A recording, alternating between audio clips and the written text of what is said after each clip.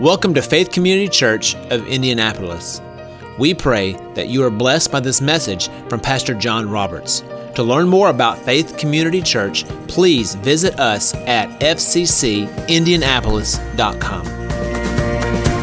If I wanted to entitle this message, I guess the title would be "What Now?" And that really is stemming from the question that's going to be on a lot of people's minds Wednesday morning. You know, in case you all haven't figured out, in 2 days we're voting. And this is, to say this has been a different election cycle is to just not even understand what the word understatement is. And I'm not going to get political today, other than I will tell you, and this is just, I've said this before from the pulpit, and you all know where I stand. If I look at the candidates that are running, I don't find anybody I'd vote for if they were standing alone. You know, I really wish I had another choice, but we don't. We've got a couple of people that, by the very definition, they both qualify for despicable. They're not, you know, to quote, you know, I forget his name now, I lost it, but I think you could take the first 100 names out of the phone book of New York City and just randomly pick any of the 100, and you'd probably get a better charactered person than either one of the major candidates we're facing. But with that in mind, you still, and part of the reason I'm bringing this up, I have read over the last week or so, there are several Christian organizations that are urging Christians to boycott the election. Just don't vote. And I'm telling you, I cannot go along with that. It's not just a right. Voting is a right, but it's not just a right. It is also a responsibility. But what do you do when you have two people on the ballot and you just don't like either one of them? Well, for me, and I'll just give you where I'm going, I look at where do the parties that they represent, where does that party want to take our country? And for me, there's no other issue that is more important than the issue of life and the issue of abortion. And because Brother Bill and I were talking, we weren't talking about this, but we were just talking about leadership qualities. And I made the statement to him, if I was looking at someone for leadership in a church as a pastor, before I even started to look at their qualities of character, I want to know two things about them. I want to know, first of all, are they a consistent giver? Because the Bible very clearly says, where you put your treasure, your heart will go also. And if you're not a consistent giver, then I'm not even going to look at you. And the second thing I want to look at is, are you enthusiastic about being a Christian? Are you happy to go to church? Is it the highlight of your week to get to go to church and fellowship with believers and hear the word? Do you get out of bed in the morning and think, wow, I've got another day I can live for Jesus? That's just a floor, let alone other qualities that the Bible describes for leadership. Well, when it comes to an election, I look at the issue of life. And for me, that's a bottom floor. I don't care who's running. If you can't look and say with a certainty that killing an unborn child is evil, then I'm sorry, you are not worthy to hold office at any level, local, state, federal, and I will never cast my vote for anyone like that. That is the only circumstance where I would say I'm not voting for either one of these people, if they both say we support abortion rights. Now, you are a free moral agent. You vote how your conscience is, but I'm going to tell you, at some point, you're going to stand before Jesus. And when you look at that, you know, I don't know at this point, approaching 100 million babies have been aborted. and you see those 100 million souls, and Jesus looks at you and says, why did you vote this party or this individual at whatever level? Because they stood for abortion rights. I don't want to have to look at them and say, well, you know, they had a good economic plan. They had a great foreign policy plan. That's just me. I can't get past that one. If you can't get that one right, your moral compass is not broken, it's just absent. But you vote however you want to. But I will say this, and that's all of my electioneering right there. I will say this, and I'll say this without any shadow of a doubt. Come Wednesday morning, a lot of people are going to be disappointed. And if the person you vote for and you support wins, for most people, their reaction is going to be, oh my Lord, what do we do now? That's where our nation is. That's where the world is. We are, as a nation, we are at a crossroads, but I guarantee you, and this is my opinion, but I don't think it matters either one which one gets election. I think 4 years from now, the entire electorate's going to look back and think, why in the world did we vote for them? Everybody's going to be disappointed. Why? Because for one thing, our expectations are too high. But for another, we are at a stage in the history of the world where, and you may not know him, but there was a philosopher in the late 1800s, Friedrich Nietzsche. And Nietzsche has one of my favorite quotes, and everybody knows it. What doesn't kill you will make you stronger. Which is proof positive that Nietzsche was an idiot. Because there are a lot of things that won't kill you, but they will scar you, they will maim you, they will hinder you from doing what God's called you to do. But Nietzsche was very famous. He was the son of a Lutheran pastor in Germany. And he was a Christian. He was faith believing until he went to the university. And he went to, just like a lot of people, when he went to university, they sucked his faith out of him. They convinced him there is no God. And the culmination of Nietzsche's philosophy and his philosophical impact on the world was the now famous, infamous, however you want to describe it, Time magazine cover in, I think it was 1966, that said, "Is God dead?" And it really was a true question. Is there even a God? And Nietzsche's quote was, God is dead, we killed him. Which again, just proved what an idiot. If God is God, how are you going to kill God? I mean, that's really having an attitude that you think you even have that power. No. But Nietzsche has had a profound influence.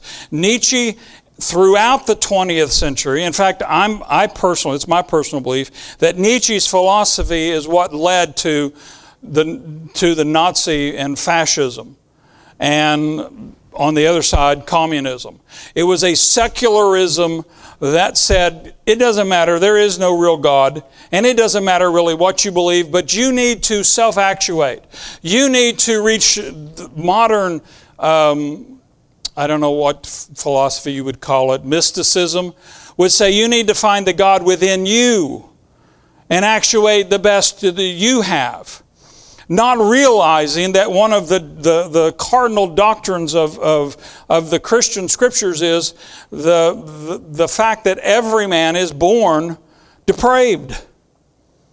And the proof of that is, if you have ever had children, even if you don't have children, but you've been around children, I have two wonderful children, and personally, I complained about my son one time in front of my dad, and after 45 minutes of my dad telling stories on me, I finally just begged him to quit, because it was just getting, I was not faring very well in this comparison of my son as a teenager and me as a teenager.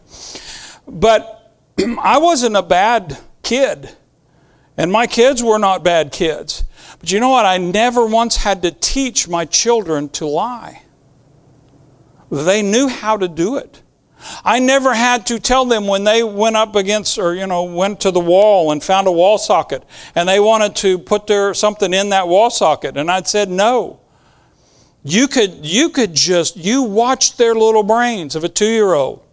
He said no, but he said no, and there's something in me that just wants to do it even worse now. That's where, if you've ever watched the show, and I don't, mainly because my wife won't let me. Have you ever watched the show Cops? I mean, you know, and they always pick the worst scenes, but every person that's ever made a starring role on Cops, that is their attitude. You tell them no, and they're going to go just hard enough to prove that you can't tell them what to do. That's a great American virtue. Ain't nobody going to tell me what to do. Well, that basically was Nietzsche's whole philosophy. There are no absolutes. There is no God. There are no absolutes. Any morals that you have, that's just society trying to restrict your free thinking. And at least I have to give Nietzsche credit. He was honest enough when he carried that philosophy out. You end up with anarchy. You end up with a bunch of lost, fallen, selfish people. All I want is, like the old line, my name is Jimmy, gimme, gimme, gimme. It's just law of the jungle. If I've got I want everything I can take, and if I can't hold on to it, I want to find a place to store it and take more. Whether I can use it or not, I don't care. I just want it. We are towards the end of the fruits of that philosophy that came out of the 20th century. Our secular society today is steeped in me. You look right now, there's the big controversy, and it's not a huge controversy, but football players won't stand for the national anthem. And every time one of them says they talk about it, it's like, well, that's my right. Well, it is your right. But before you tell me about your rights, what I'd like to hear is, what are your responsibilities, and how are you holding up your responsibilities? Because I'll be honest with you, most of the people that I see that always talk about their rights, and I hear this a lot from my former students that are now in college, and they're being indoctrinated into this stuff to the max. They've taken, college campuses today have taken Nietzsche's philosophy and just amped it up on steroids. But all they talk about is, I have the right to do this, I have the right to do that, and you don't have the right to offend me, you don't have the right to make me try to think something, and if I am, then you're just a hater. And what I have found in my lifetime, the people that concentrate on their responsibilities, they don't have time to worry about their rights. They're too busy trying to help people. When I hear rich football players saying, well, I'm standing up for what's right. I want to know, how many boys clubs and girls clubs do you go to and volunteer your time? How many of that hundreds of millions of dollars that you've earned, how many millions have you given to charity to help bring some of those kids out of poverty, to educate them? When I hear Christians take on sometimes the same thing. Well, I'm not going to that church because I just don't like the way that pastor preaches. Well, aren't you sweet? Are they preaching the Word? Because if they are, then get over it. Now, if God hasn't called you to that church, you're probably never going to fit. And you need to find a place where God's called you and you fit, and you can go to work. But when we come to church, it's not with the idea, I'm going to come in and I'm going to get blessed and fed today. We should come to church to think, where can I give? How can I get involved? But instead, this philosophy of the world has bled over into the church, where it's become a spectator sport. It's like going to a football game. I come in, I sit, I get fed, I put a few bucks in the offering plate because, you got to pay for your admission. But don't ask me to do anything. Don't ask me to sacrifice. Because if you do, then you're just asking way too much. But all of this feeds into that Wednesday morning question, what now? Because I'll be honest with you, I see a lot of people, I found myself falling over into this, becoming emotionally entrapped and emotionally engaged about all these election issues. And it finally got to the point, and anybody that knows me, I am a news hound. I could watch news 24 hours a day and never get tired of it. I just love to stay informed. And I have turned it all off. Because every time I do, I'm tempted to pick something up and throw it through the TV. It's just gotten so emotionally charged that it's like, why do I put myself through this? So I finally, brilliant me, thought, just quit watching it. And so I did. I turned it all off. I made up my mind how I was voting months ago. But I look at this and I think no matter who gets elected, now I say this with some trepidation because you're always on thin ice and dangerous territory when you start talking about when Jesus is going to come back. Because Christians were convinced at the year 500, the year 1000, the year 1500, he's got to come back now. Everything's in place. But for the first time that I can see, and since Jesus ascended into heaven, all of the pieces are in place. Prophetically, there's only two things that have to happen on the prophetic calendar for Jesus to return. That's the shout and the trumpet. That's it. And that happens milliseconds before we meet him in the air. There is no prophecy that has to happen before Jesus can return. That doctrine is called the imminence of Christ's return. And it's accepted pretty much universally. But I look around and I see every piece is in place and ready for the soon return of Jesus. My personal opinion is we are on the very cusp. I think within the next 10 years, it's more likely than not that Jesus is going to come back and snatch his church out, and the world will go into the tribulation. We're going to go for a 7-year meal, which is going to make this church's fellowships look pale in comparison, and believe me, it would take something to make our fellowships pale in comparison. But I will also tell you with great assurity, I could be totally wrong. That's why voting is important. Because apart from a revival in our country, we are heading in the wrong direction. We are becoming more and more secular. I mean, all you got to do, and I don't recommend it, but you turn on a secular radio station. You listen to the garbage, and I am not exaggerating, the utter garbage that comes out of radios that kids just feed on 24 hours a day. It's no wonder their minds are messed up. You look at what is on normal television, which is tame compared to what's on cable television. And it would have gotten people thrown in jail in the 50s. And it's considered normal and mild by today's standards. We're getting farther and farther and farther away, which is perfectly lines up with Scripture, because Jesus said just before he comes back, it will be as in the days of Noah. And if you go back in Genesis and look at the days of Noah, God said, I'm repenting of ever creating man, because everywhere I look, there's violence. Everywhere I look, there's sin. There's deprivation and sin that, we're inventing ways to sin. Well, the problem has been, and I'm including all of us, because we all fit the mold, at least some. The problem, Jesus addressed it. Matthew chapter 5, verse 13. And we may go on. We will go on. But let's start with verse 13. This is Jesus talking about the church. He's addressing the Jews right now, but he's addressing Jewish leaders. He says, "You are the salt of the earth." And in that context, salt is a preservative. Before refrigeration, there were only one of two ways to preserve meat. That was either to salt it or to dry it. Well, I've had both. Neither one of them are real tasty, but I would prefer salted meat to dried meat. Jerky, unless you got good teeth, you may lose a tooth on dried jerky.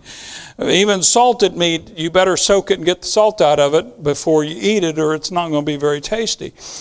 But he's compared us to the salt of the earth, because as the church, we are the preservative.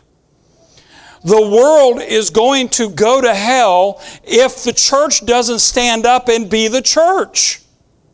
It doesn't have any hope without us. That's their natural tendency, and they cannot stop themselves. Why? Because you can't cast out your friends. And they are enemies of God until they get saved. Now that doesn't mean that God doesn't love them. It doesn't mean that Jesus didn't pay the price for their sins. But until you accept that gift, you will still be an enemy of God. But when the church, when we look at that and said, well, I'm the salt of the earth. But notice his next phrase. But if the salt loses its flavor, King James says savor. I've always looked at that and thought, what does that mean? How does salt lose its flavor? Because I'm unconventional in everything I do. And I don't care what the dietitians tell me. I'm putting salt on my food. I like it. And I salt it heavy. If I get high blood pressure, I may give it up. If I get to a point where I have water retention problems, I'll give it up. But until I have a physical problem, I'm salting my food because I like food. I like salt on my food. It tastes good. So what does he mean here? If we are salt, how can we lose that flavor? Well, you'd think I would have, because I've had this question a long time, you'd think I would have been smart enough to look it up before. But I went this morning and I looked this up. And literally the word there for savor, the Greek word, means to become a dolt, to become a moron. And when you look at the picture, because most words are pictographs, they give you a picture. The pictograph of this is someone who becomes silent due to ignorance. We lose our flavor when either because of laziness or neglect or fear of not fitting in, we become silent about what the Bible teaches and about who we are in our society. And to be honest with you, for the American church, for the most part, that is where we have been for years and years. People had the attitude, people in the church had the attitude that, well, and I guarantee you the secularists will push you to do this. Faith is that's for Sunday. That's for your private life, but don't bring that into the public square. Because how dare you try to legislate your morality onto me? Oh, I hate that argument. And every time I hear that argument, what I want to say to the person, I very rarely ever do it because I try not to be, and I know you'll find this amusing, but I try not to be controversial and in your face. Yeah, I know. That is the truth. From your laughter, I know I don't succeed a lot. But when you say that, what I want to do is go get a 9mm and point it at their forehead and say, so you're all right with the state of Indiana imposing their morality on me when my morality says I would be perfectly okay putting a bullet in your brain because the world would be better off without somebody as idiotic as you. And suddenly, they're all for the state of Indiana legislating morality to keep me from murdering them. Now, I don't literally want to murder people, but it's a metaphor. People are really okay with legislating morality as long as your morality doesn't restrict their behaviors. And I will give you a perfectly great example. And it comes down to political correctness.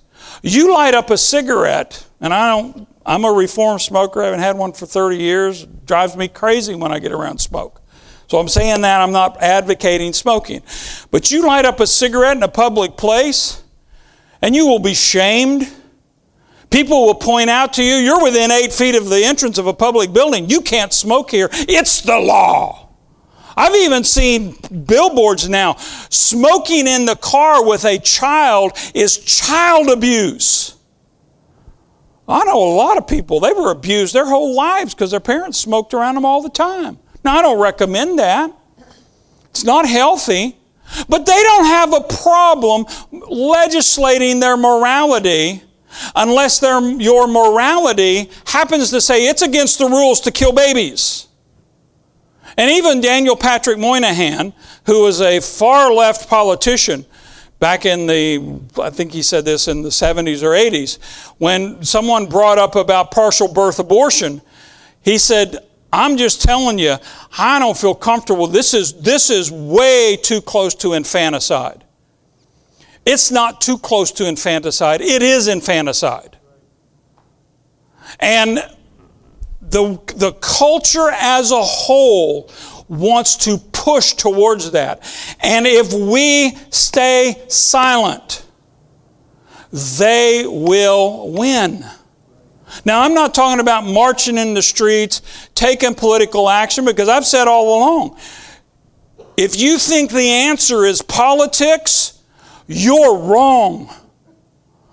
Politicians will disappoint you, not most of the time, but every time. That doesn't mean that our politics is not important and your vote's not important, because who you elect, especially to the office of president, will direct public policy to take it very quickly or give us the opportunity to resist that direction. And if Jesus doesn't return, we need another spiritual awakening in this country. We need a third great awakening. But I don't want to see my country go down the tubes waiting on that third great awakening. I want to vote my conscience and also have the church be salt and light. Jesus went on to there. We were in Matthew 5:13. Let's go on and read 14. You are the light of the world.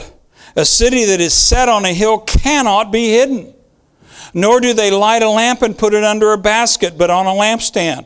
And it gives light to all who are in the house. So let your light shine before men, that they may see your good works and glorify your Father in heaven. If people are in darkness and you don't let your light shine, they will never know there's an alternative. Now, I guarantee you do that, you're going to be called a hater, a homophobe. You pick up the phobia, you're going to be labeled that kind of a phobe. But if you're not willing to take a stand and say, this is wrong, and Jesus, that is sin, thank God the answer. And let me be perfectly clear. If you're a woman here and you've had an abortion, God's not condemning you. That's a sin like any other. And He forgave it at the cross. If you're a man here and you encouraged and pushed a woman to have an abortion, there's forgiveness for that sin. Let's face it, if you're going to condemn someone for having an abortion, if you're going to condemn one for being a homosexual, then I hope you have led a perfect life. Because if you've ever had sex outside of marriage, and if you're a child of the 60s, there's a darn good chance that you've done that. Now, maybe you didn't. Thank God. You've got a unique testimony. But when God lists sins, He'll list sex outside of marriage right along homosexuality, right alongside murder. Peter said, if you try to uphold the law and you break it in the slightest little detail, you've broken all of it.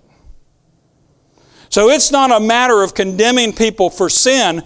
It's a matter of not preaching to people that there's a way out of sin. There's a better way to live. But if we don't open our mouths, it's never going to happen. Let's go to 1 Peter. Peter says something very similar. 1 Peter chapter 3, verse 15.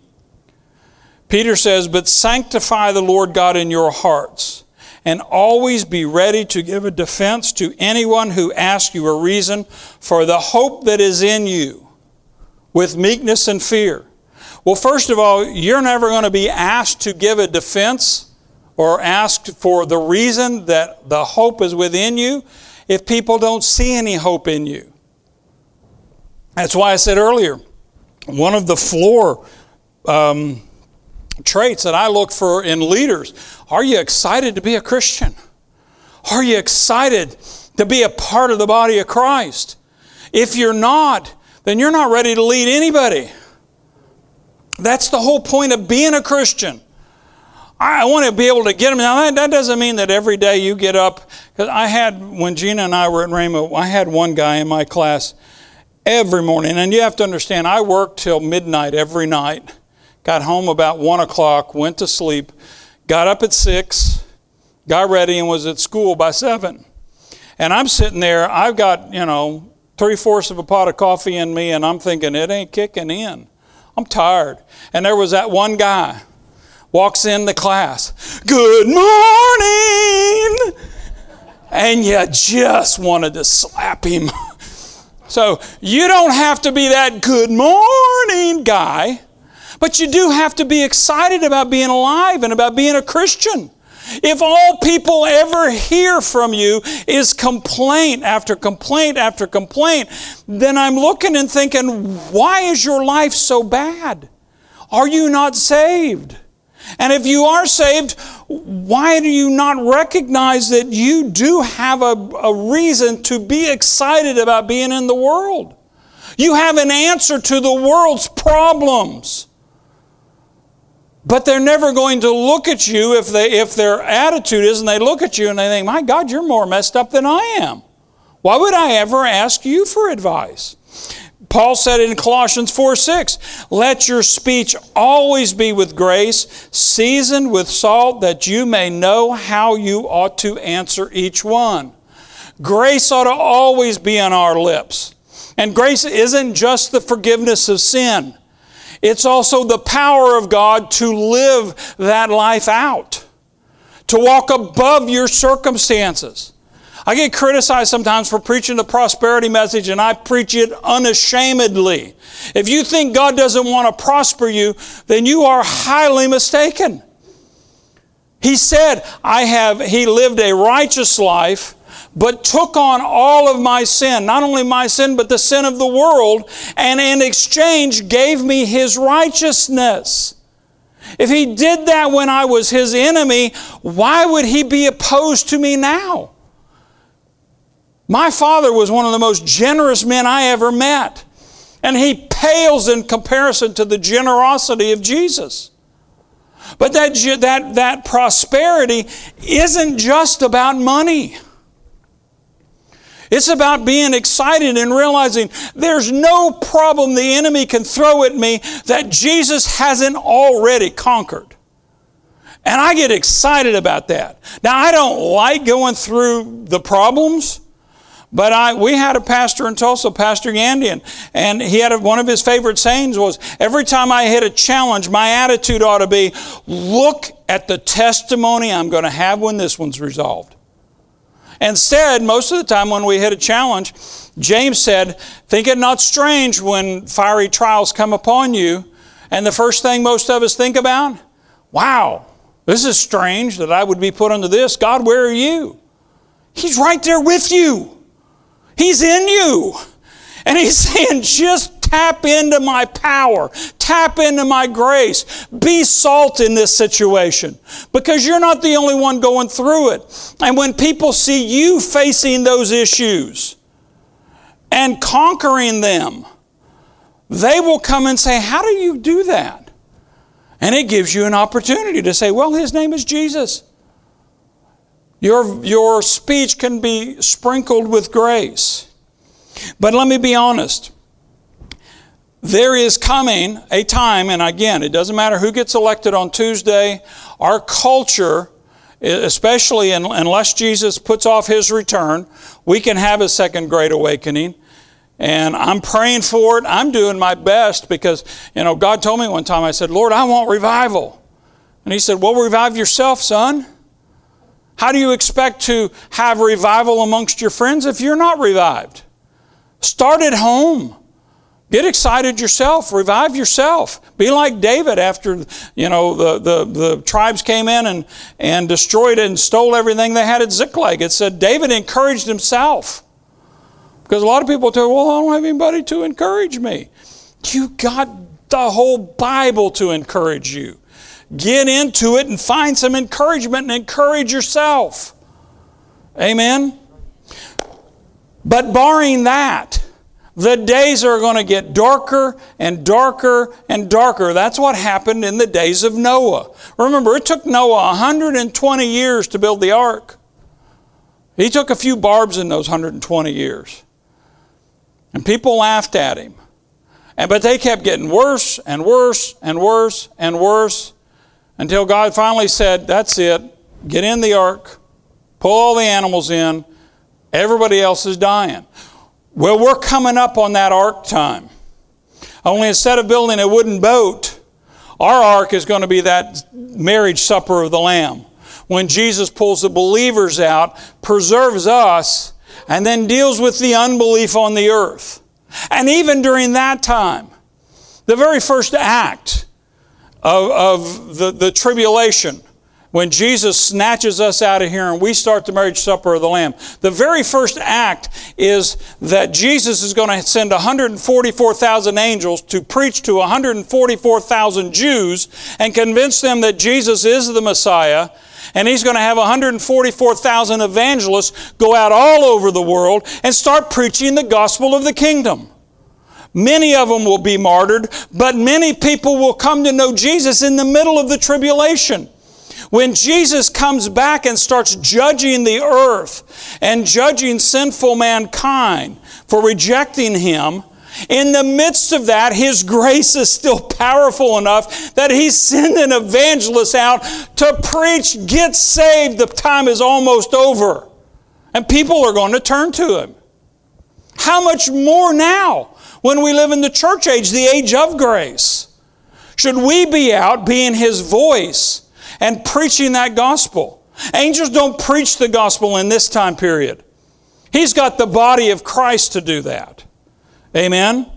But if we are really close to that coming, there's not going to be a lot of difference between the day after the rapture and the day before the rapture for natural man. It's going to grow darker, and our times are going to get worse. If you want to see a picture of what this is like, look back at the time of Moses or the time of Elijah. Elijah ministered to the 10 northern tribes of Israel. They were Jews, but they had lost their faith. They broke political ties with Jerusalem, and they moved off, but every year the Jews were faithful. They'd go back to Jerusalem to make their sacrifice. And so the king looked at it and he said, we can't have this. Eventually these people are going to end up pledging allegiance to that king. So they set up their own center of worship in Samaria. And they had their own sacrifices. And one of them, you see it all through Exodus, you see it all through Deuteronomy, you see it in Ezekiel, who ministered during that time. You see them passing their children through the fires of Moloch. When times got hard, they would sacrifice their children. You know what the number one reason that people state for aborting babies? Besides, I'm just not ready. I can't afford it. I don't really want to stand in front of Jesus. Now, again, if a person's had an abortion and they seek forgiveness, God's not going to judge that sin any more than He judges any other sin, because that's under the blood of Jesus. But I don't want to have to stand in front of Him and say, I put money ahead of babies, especially as a Christian. I don't want to live across the tracks. I want to live real close to the throne room. I want to have so many good works that Jesus says, I want you really close to me. Amen? Because after all, when you go in heaven right now, you're going to find my picture on His refrigerator. So I want to stay there. And I don't want that one with all the dart holes in it either. That's a joke.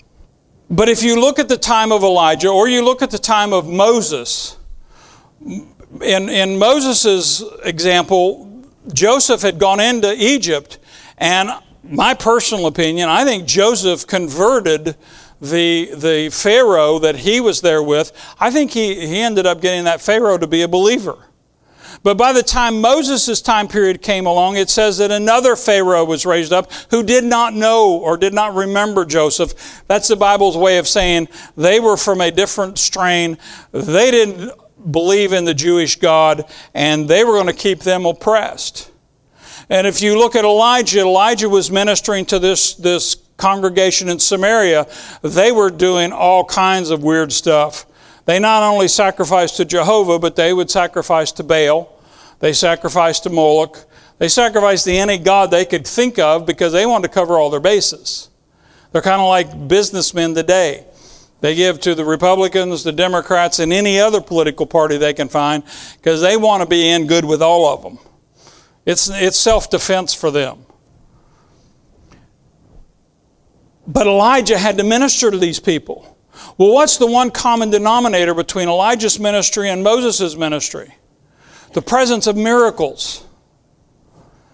And the reason I'm encouraged and I'm not discouraged when I wake up on Wednesday morning, I'm either going to be a little disappointed, a whole lot disappointed, or if my candidate wins, I'm going to be, oh Lord, now we really need your help. But I'm not discouraged by that because I know that even as the world gets darker and darker and darker, Proverbs says the path of a righteous man grows lighter and lighter. And I know from as a kid playing around in caves, the darker the cave, the less light you need to illuminate the whole room. In the darkest of nights, it only takes a little bit of light to shine forth and show as a contrast. The letter to the church at Laodicea,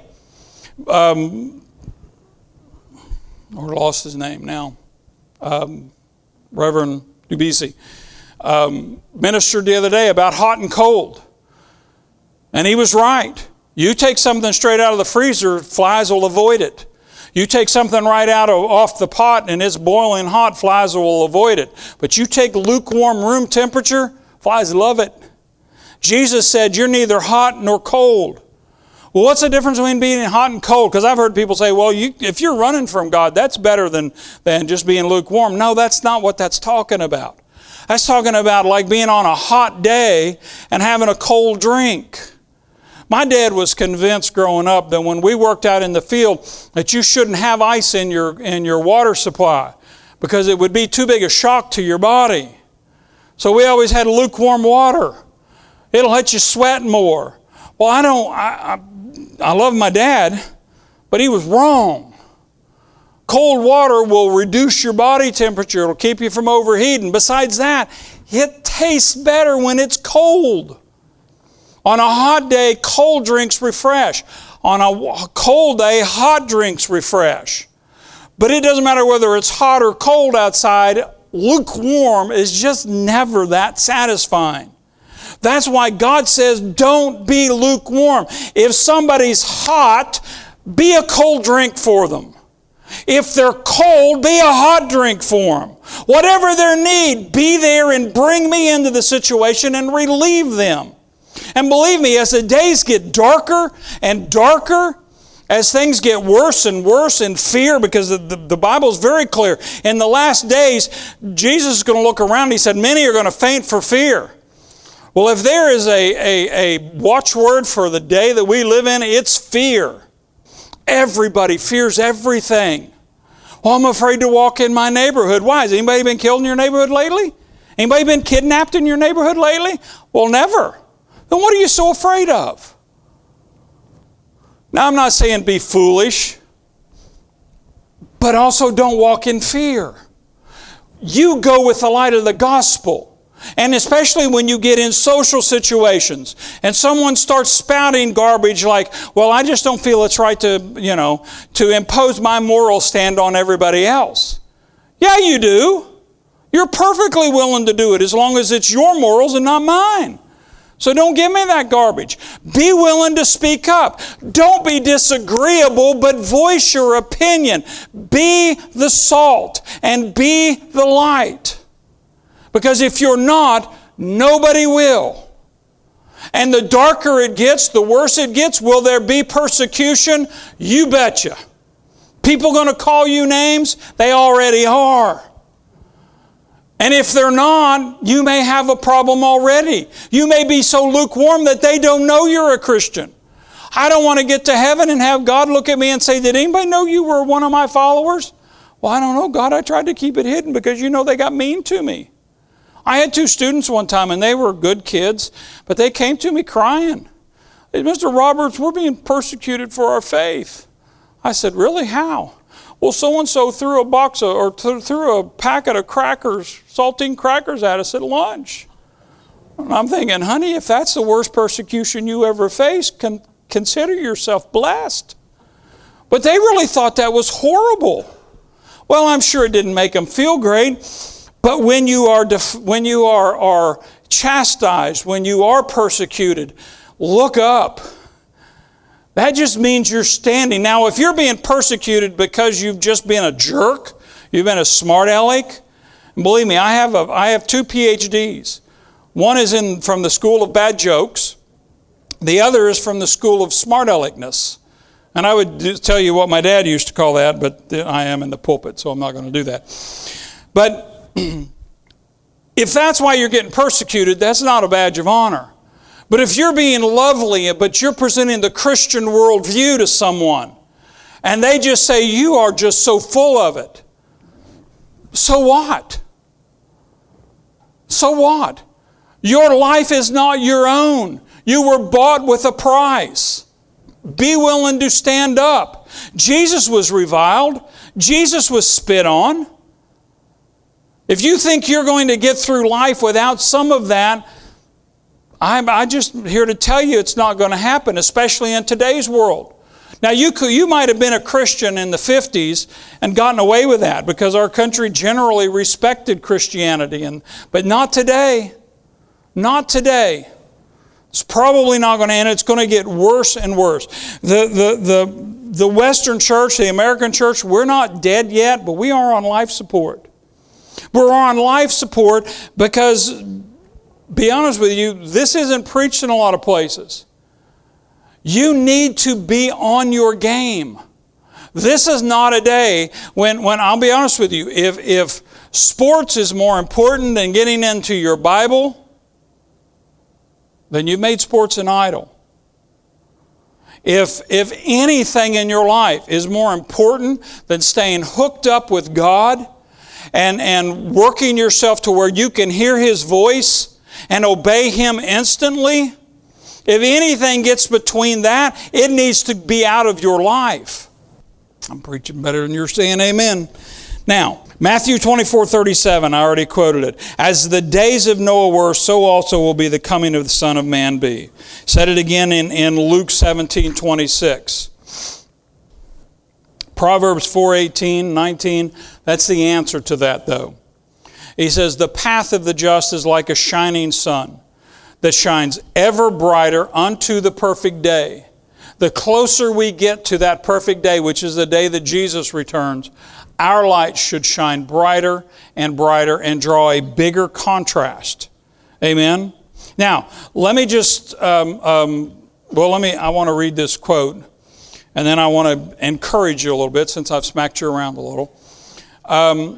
One of the things, and this is, you'll recognize the quote, but this was a quote for Martin Niemöller. Martin Niemöller was a Lutheran pastor in Nazi Germany prior to the war, and once war broke out, he got thrown in a concentration camp.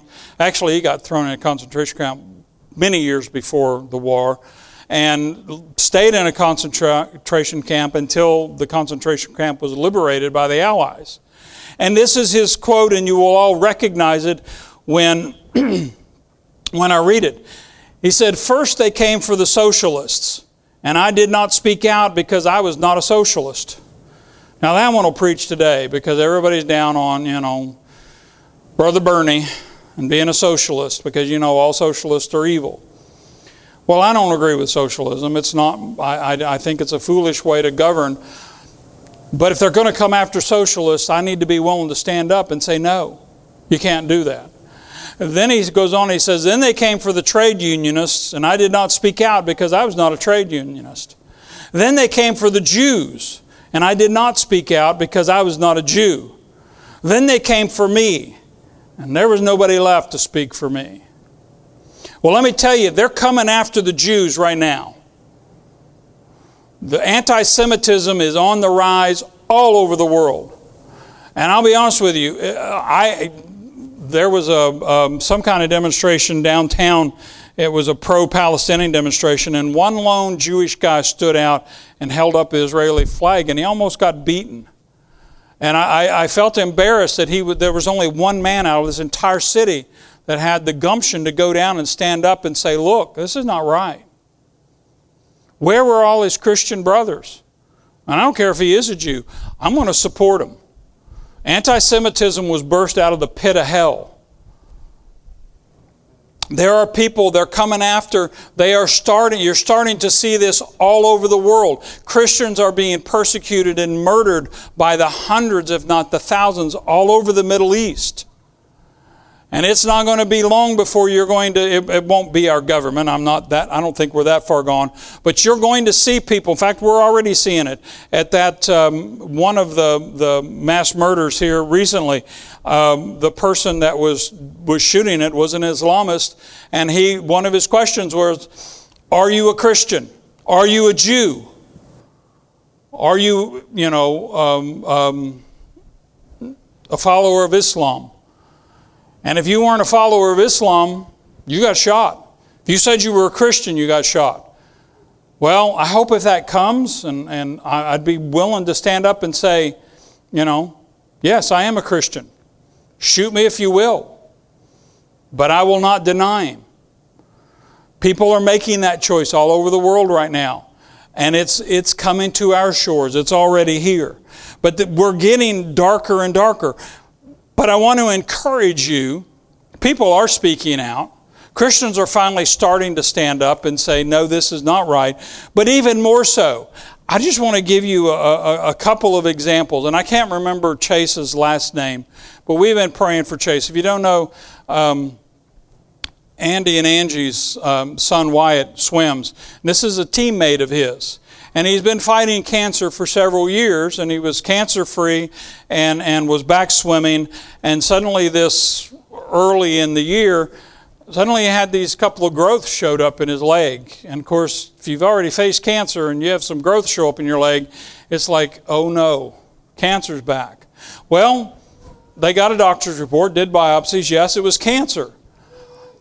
But the good news is people everywhere, in fact, I don't have it available here, but I read a post that his dad sent out as a text message about they were praying and had their entire church praying for Chase. Our church has been praying for Chase. The men's prayer group on Saturday morning been praying for Chase. And when the doctors went in, they were amazed. The 2 tumors that were in his leg were totally encapsulated. And they were able to very easily go in and cut those 2 tumors out. And they took a couple of lymph nodes just to test to see if the cancer had spread. And lo and behold, the cancer hadn't spread at all. And he's cancer-free today. Don Smith used to go to church here. Had neglected his colonoscopies, which it's easy to do. Nobody wants to go do that. But he finally had to go. Something was wrong, and they discovered he had colon cancer. And it was already in stage 3, stage 4. Well, I can tell you, as a science guy, as a biologist, stage 4 cancers, you've let the train out of the station, and the train has already picked up a lot of speed, and you ain't going to stop it real easily. And not only was it stage 4, but it had spread to his liver. And when they start spreading, 9 times out of 10, sorry, you're done. We can slow it down, we can delay it, but you're going to die soon. He's cancer-free today. Now he's had surgeries and he's obeyed the doctors, but it's also the power of prayer. Ken Wood, not too many weeks ago, was having problems and went to the doctor and they said, well, you've got non-alcoholic cirrhosis of the liver. Well, why do I have cirrhosis? We don't know, but you got scarring all over your liver.